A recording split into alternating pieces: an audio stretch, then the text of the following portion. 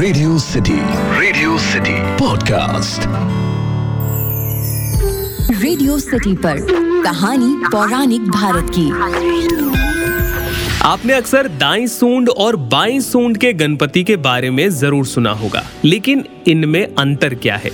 Radio city पर मेरा नाम है अखिल और आप सुन रहे हैं कहानी पौराणिक भारत की, एक ऐसा पॉडकास्ट जहां मैं आपको रामायण, महाभारत, पुराण और अलग अलग ग्रंथों से अलग अलग किस्से कहानियां सुनाता हूं। आज हम लोग बात करेंगे दाईं सूंड वाले गणपति और बाईं सूंड वाले गणपति में अंतर क्या होता है। तो देखिए, जिस सूंड का अग्रभाग यानी कि आगे का हिस्सा दाईं ओर मुड़ा हो उसे दक्षिण मूर्ति या दक्षिणाभिमुखी मूर्ति कहा जाता है।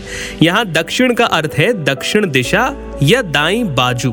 अब क्योंकि दक्षिण दिशा यमलोक की दिशा मानी जाती है और दाईं बाजू सूर्य नाड़ी का प्रतीक है, इसीलिए कहा जाता है कि ये जो गणपति हैं जिनकी सूंड का आगे का हिस्सा दाईं ओर मुड़ा है, ये जागृत अवस्था में है।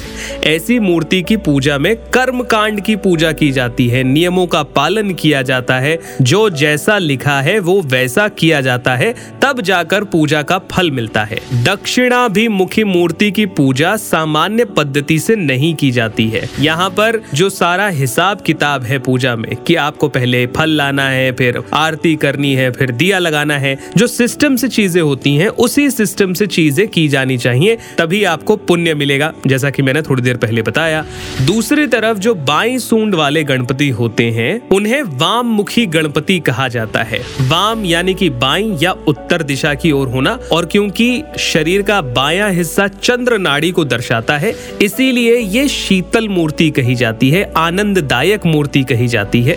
इसीलिए जब घर गृहस्थी वाले लोग पूजा करते हैं तो बाईं सूंड वाली मूर्ति की या वाम मुखी मूर्ति की पूजा करते हैं, क्योंकि इसमें कर्म कांड के नियम उतने सख्त नहीं होते जितना दक्षिण मुखी गणपति के लिए होते हैं। अब गृहस्थ आदमी आप भी हैं, हम भी हैं, हम गृहस्थ लोग उतने नियम और उतने कानून नहीं फॉलो कर सकते हैं जितने नियम पूजा पाठ में किए जाने चाहिए। और अगर आप दक्षिणा मूर्ति लेकर आते हैं और नियमों से पूजा नहीं करते हैं तो गणपति नाराज हो जाते हैं।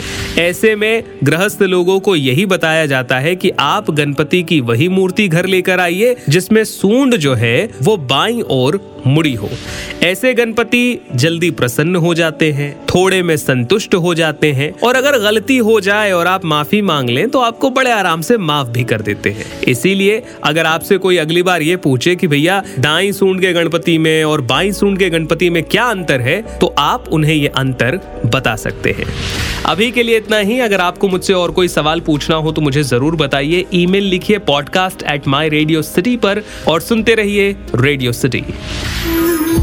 रेडियो सिटी पर कहानी पौराणिक भारत की।